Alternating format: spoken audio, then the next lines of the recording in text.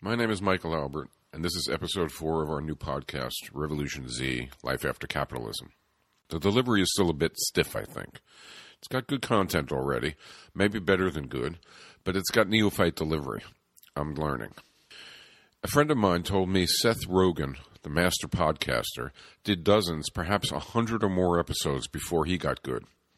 I'm going to have to grow a lot quicker than he did, I know, but you'll give me a little leeway, I hope. Before the meat of episode 4, however, I would like to acknowledge those of you who have already begun following the podcast and, very importantly, begun using Patreon to provide some financial help. Stuff costs, and I really do need your support. So if you have just a little time for it, please visit my Patreon page at www.patreon.com/revolutionz. That's www.patreon.com/revolutionz. And consider pledging some support. And while I am seeking your involvement, please also consider sending advice, suggestions, and/or questions about specific episodes or the whole project to sysop@zmag.org. That's SYSOP@zmag.org. And now we proceed. Bob Dylan wrote, "Money doesn't talk, it swears." Upton Sinclair wrote, "It is difficult to get a man to understand something when his salary depends upon his not understanding it." In episode 3, the last one, I suggested that activists concerned to attain a better world, fighting for an increase in the minimum wage, for example, ought to be able to answer the question, in your better economy, what would determine how much income we each receive? While current activism rightly focuses on climate disasters, the Green New Deal, health, militarism, racism, and much else, we also need longer-term vision to combat the widespread, demobilizing belief that there is no alternative and all efforts at change will dissolve back into the ills of the present. Even beyond instilling hope, we also need long-term vision to provide positive direction and to provide goals for our current actions so they steadily enhance our prospects for comprehensive, lasting gains. I offered a possible answer to the equity question of what should determine income, which is that income ought to be for how long we work, for how hard we work, and for the onerousness of the conditions under which we work, as long as we are producing socially valued product. In other words, we should get a larger income if we work for more hours, or if we work harder, or if we work under worse conditions while usefully contributing to the social product. That's a norm for how society ought to determine how much income each person gets. On the other hand, we should get nothing for owning property. We should get nothing for owning equipment. We should get nothing for owning resources. And we should get nothing for having more power or for producing stuff that no one wants, or even for the precise level or value of the desired output that we generate, because that depends on many factors outside our control. Those are matters we discussed last time. We offered a view of how to determine income in a good economy, duration, intensity, and onerousness of socially valued work. But not everyone agrees with that. In fact, a whole lot of people disagree with it. And before we can proceed into other aspects of economic vision, we should acknowledge that many who hear our income formulation will strongly reject the approach, and we ought to see what we think of their objections. So we need to list them and to then evaluate them. The first critic says, your equity approach punishes anyone who can't work. What if someone is too young or too old or too ill? If duration, intensity, and onerousness of socially valued work is all that earns income, then if Joe is too young, old, or ill to work, he has no basis for getting an income. He starves. I reject that, says the critic. Critic 2 adds, your equity approach doesn't materially incentivize people to use their inborn talents. The approach may share the social pie equitably, but if people aren't doing what they are best suited to do, output will suffer, and that is unacceptable. With no incentives for talent, I will forego being a really excellent surgeon because I prefer to cook, and I have no big surgeon income to get me out of the kitchen. Waste talent? That's dumb. The third critic says, the equity approach doesn't reward acquired skills. Why should I go to school to become a doctor, she asks, if I can earn the same income per hour for doing jobs that require much less preparation? Why should I become an engineer, architect, or artist when I can earn as much doing work that takes much less training? She continues, without rewarding acquired skills, people won't undergo great schooling or training. There won't be enough doctors or enough extended education or training for any complex purpose. And what good is fairly sharing what's produced if we have no doctors, engineers, architects, or architects? I reject that. Critic number 4 says, beyond all that, the equity approach doesn't provide enough sufficient incentives to elicit desired effort output from each worker once he or she is on the job. I get a job. I'm supposed to work. What's my incentive? There isn't enough. Giving equity incomes has insufficient carrot, and it has no stick to spur people on. Society's product will shrink so severely that fairly sharing what pie there is won't matter. Who wants to share poverty? Not me. The 5th critic says it is worse still. The equity approach doesn't provide sufficient incentives to elicit innovation. Why should anyone develop new technologies and techniques if he doesn't benefit from doing so? By curtailing innovation in the present, getting your equity will undermine the future. Sell out my grandkids? No way. The 6th and last critic says even if the social product would not unduly shrink due to our equitably sharing it, my final criticism of the equity approach is that no one can actually measure duration, intensity, and onerousness of work.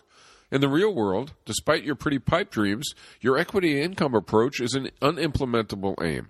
So the 6 critics line up, look confident and even a bit smug, and call we who seek equity stupid. Are they right? A podcast episode isn't a book, but nonetheless, let's at least briefly consider the 6 criticisms in turn. The first criticism is that equity income ignores those who can't work. This one is easy to address because it is only a misunderstanding due to incomplete exposition. In a worthy economy, if you are too young, too old, or otherwise unable to work, of course you would get a full income free. Likewise, all medical care would be free. So no one would be left out of equity. We each and all would take care of each and all. Objection 1 is no objection at all. The second objection has in mind someone with great inborn talent, for example, a potential pianist, mathematician, architect, or athlete. The objection is that the equity approach doesn't give such a person a material reason to pursue their talent, instead of some path they are less suited to. At first glance, this does seem pretty damning. Suppose you could be a great surgeon, but you could only be a good cook. But suppose you loved cooking. The equity approach would not give you an income-related reason to forego cooking and pursue surgery. You would cook, you wouldn't operate. Society loses a great surgeon. My reply is threefold. 1. Almost everyone with exceptional talents inclines toward using those talents. Most with an exceptional talent would, indeed, have to be coercively prevented from using it, even if using their talent would yield them less income than not using it. Think artists, athletes, scientists, and so on.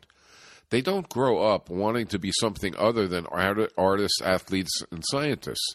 They want to use their talents. You would do surgery, not cook, because you would need and desire to express your talent. 2. The equity approach, in fact, does include an incentive to utilize one's talent in the form of admiration, respect, self-satisfaction, and self-fulfillment that accrues to superior rather than only competent actions. You would operate and not cook because in being better at operating, you would enjoy more acclaim and thanks. And third, if you don't feel a drive to utilize your inborn talents, why not? If you don't want to be a doctor and would rather be a cook, and just a pretty good cook as compared to an excellent doctor, it is presumably because you don't enjoy using your talents and you prefer some other pursuit so much that you would forego the accolades that superior activity would bring. In that case, isn't it actually appropriate and perhaps even more productive that you make the preferred choice? You would cook, not operate, but because you did, you would be all the happier and probably a more productive worker for it. Finally, at the risk of offending people who make the criticism we are here dismissing, our current society actually subverts and destroys and certainly does not utilize the special talents of over 80% of the population. People who do stultifying, boring, tedious, repetitive work, their talents are not utilized, and that's 80%. As a result, anyone who claims to be worried about not eliciting creativity with the equity approach is not only wrong regarding the implications of seeking equity, because it does elicit talent, but ought to be completely outraged by the way current society crushes creativity. The third objection critics offer of the equity approach has two parts. First, why would anyone pay to go to school to learn new skills instead of immediately earning an income out of school? since continuing in school won't earn you more later. Why would I go to college, go to med school, go to this, that, and the other thing to become more and more skillful when I'm not going to earn any more for all that skill, and I will have spent in the interim? And second, why would anyone want to become, say, a doctor when you can do something requiring less training and earn just as much? In fact, maybe even more. The answer is that in a future equitable economy and society, schooling, for example, to become a doctor, is not only free, but you receive pay while in school, because being in school is producing the learning and skills you will later utilize, so you are thereby adding to the social product. But beyond the issue of time in school, which we just handled, the critic says, if being a doctor doesn't give you a greater rate of income than other jobs, why do it? The answer is you do it to heal, to contribute, to utilize your talents. We are more than financial beings. To see this, if you still have doubts, imagine, even in our current society, that you are in high school. You want to be a doctor, and you know that it means you will have to go to college, and then to medical school, and then you will have to be an intern, and only then will you be a full doctor. Or, if you prefer, you may want to be an engineer, lawyer, scientist, accountant, or whatever else takes lots of training. Now imagine you are suddenly told that there will no longer be massive income differentials in society. You will not wind up earning $500,000 a year as a doctor, while a coal miner earns $75,000. Instead, you will earn much less, though you will start to get paid as soon as you begin your special training. Now think for your young self, how low do I have to set your doctor income for you to decide that you will forego 4 years of college, forego 3 years of graduate work, forego some heavier than normal on-the-job training, and then forego doctoring, all of that paid at your new salary level, for you to instead choose lifetime employment in the coal mine? How low do I have to set your future doctor salary for you to forego college to go into a mine, forego grad school to be in a mine, forego being an intern to be in a mine, forego being a doctor to be in a mine? I have done this thought experiment with a great many pre-med students who, at the outset, were aggressively ridiculing the equitable income approach on grounds that with our approach, neither they nor anyone else would opt to become a doctor. Then, however, these same pre-med students, as I lowered their imagined doctor salaries from $500,000 to $400,000 to $300,000, and so on, each step of the way asking if it was now so low that they were going to forgo doctor training and being a doctor to instead work in a coal mine at $75,000 a year, they kept saying no, they wouldn't. And I would get to $75,000. And finally, each would say something like, how low an income could I live on and still survive as a doctor? You'd have to go below that for me to switch. The upshot is that people need and desire income for sacrifices, but not for being their most fully and freely expressed selves. We don't see this without prodding ourselves, like with our thought experiment, because every bit of training and cultural messaging we receive says the opposite. The fourth objection critics offer is that an equity approach doesn't give people incentives to work well and hard. This is a confusion, again due to miseducation by indoctrination. In fact, the equity approach provides incentives correctly. Thinking otherwise is a product of our training and our cultural immersion, not of clear thought. Paying someone a high income cannot cause them to have a different genetic endowment. Paying more for an inborn talent has no personal incentive effect on our DNA, and likewise for paying more individual income for having better tools or workmates.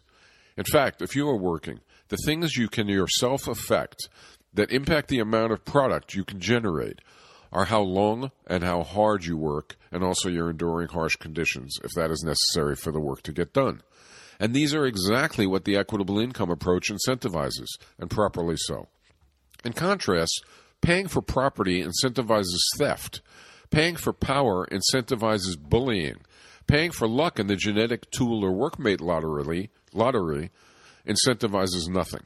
But paying for duration, intensity, and onerousness incentivizes precisely what we have personal control of, how long we work, how hard we work, and whether we accept onerous conditions or not. The fifth objection critics raise is that society can benefit greatly from innovation, so pursuing innovations is very often highly desirable. But since equitable income means individuals don't get to take most of the gain from innovations, unlike owners taking it as immense personal profit. That kind of personal material pressure for innovation, as well as for unlimited growth and endless accumulation, disappears. To see fully why and how a new desirable economy pursues desirable innovations that benefit everyone and avoids undesirable innovations that may benefit a few but that hurt the rest much more, has to largely wait further exploration of new relations in coming episodes. But one way to get a feel for it now is that a worthy innovation adds to people's productive potential. It increases how much of worth folks can produce with a given amount of work. Or it improves the quality of work life, or the quality of the outputs of work. In other words, worthy innovation increases output per effort, or improves the quality of output, or makes jobs less onerous and more desirable and empowering. In an equitable society, therefore, everyone gets a share of the benefits of worthy innovations. Jobs being better means the average job quality, which we will talk about in coming episodes, and average income for a given amount of labor both rise. So society has every reason to pursue worthy innovations, and workers tasked with pursuing innovation to be socially useful have to work on conceiving and pursuing them. At the same time as pursuing worthy innovations, an equitable approach would reject unworthy innovations of the sort that now yield profit for those with power but do harm to others. Indeed, beyond our equity approach to income, pursuing worthy innovation and rejecting unworthy innovation needs to be an aspect of how we choose our division of labor in a good economy, and of how we decide what is produced and what isn't, or the mode of allocation in a good economy. And these we will talk about in due time. For now, however, I hope the brief reactions to criticisms of giving income only for duration, intensity, and onerousness of socially valued labor are enough to suggest that such an approach is plausible and can work, supposing an effective division of labor and mode of allocation can operate compatibly. So finally, what about the practicality of measuring duration, intensity, and onerousness of conditions to determine our incomes? After all, the approach's critics are correct that if we can't do that, then advocating the equitable income approach is irrelevant to future prospects and plans because we won't be able to implement it. Delightful but unimplementable options are a waste of time. My answer is that duration is of course easy to measure. Just count hours working. Intensity of useful effort is revealed partly by output, but is also known to and collectively agreed by workmates. It is like, but far easier to measure, than output of a single worker in a team or a group that works together. And as for onerousness, the same holds. But the main thing to realize is that as we proceed and see new ways of organizing work and of making decisions, matters of measuring will become much simpler and more collective. So again, to more fully address this concern, some patience is needed. Also, imagine a workplace. You work there. Do you want to measure to the nearest tiny amount your or anyone else's effort? Or would you rather assume average effort as a baseline and only address significant deviations from average? Fellow workers getting some more or some less due to working harder or less hard by mutual agreement. Regarding patience and evaluation, because all parts of an economy affect each part's viability, a simple observation that bears on thinking about a better economy, or really a better instance of anything that's complex, is that a tenth of a bridge or even a half a bridge can't get you across a river. Nonetheless, if it is part of the whole bridge, it can help. Partial features, partial aspects of a society don't deliver until we understand them in context of the society as a whole. So our real question should always be, is there a whole good society that our equitable income can be a workable and effective part of? And that is why this episode is part of a series of many episodes. And now you might say, sure, nice dodge, but that's asking for a lot of episode listening and for thinking about it all step by step, but also ultimately in full. And you're right, it is asking for a lot. But then again, we are talking about whether a new world is desirable, possible, workable, and attainable. Is there something more important to determine? Isn't significant effort warranted? Finally, one really last point. If you find some of what I have been talking about a bit foreign, a bit odd, and a bit difficult, well, it's no wonder. You may never have heard anyone else say quite this, and you undoubtedly have heard the opposite incredibly often. Some things really are intrinsically quite difficult. doing higher math, learning a new language, writing a sonnet. But there are other things which are difficult mainly, even overwhelmingly, just because they are unfamiliar. Take them in, navigate them, become accustomed to them, and their fundamental simplicity becomes evident. People gaining income only for duration, intensity, and onerousness of socially valued labor, and not getting income for property, power, or genetic or social luck, is not familiar, and nor is tracking the implications of that choice. But with a little attention, I promise it gets familiar and much simpler. For now, however, this is Michael Albert signing off until next time for Revolution Z.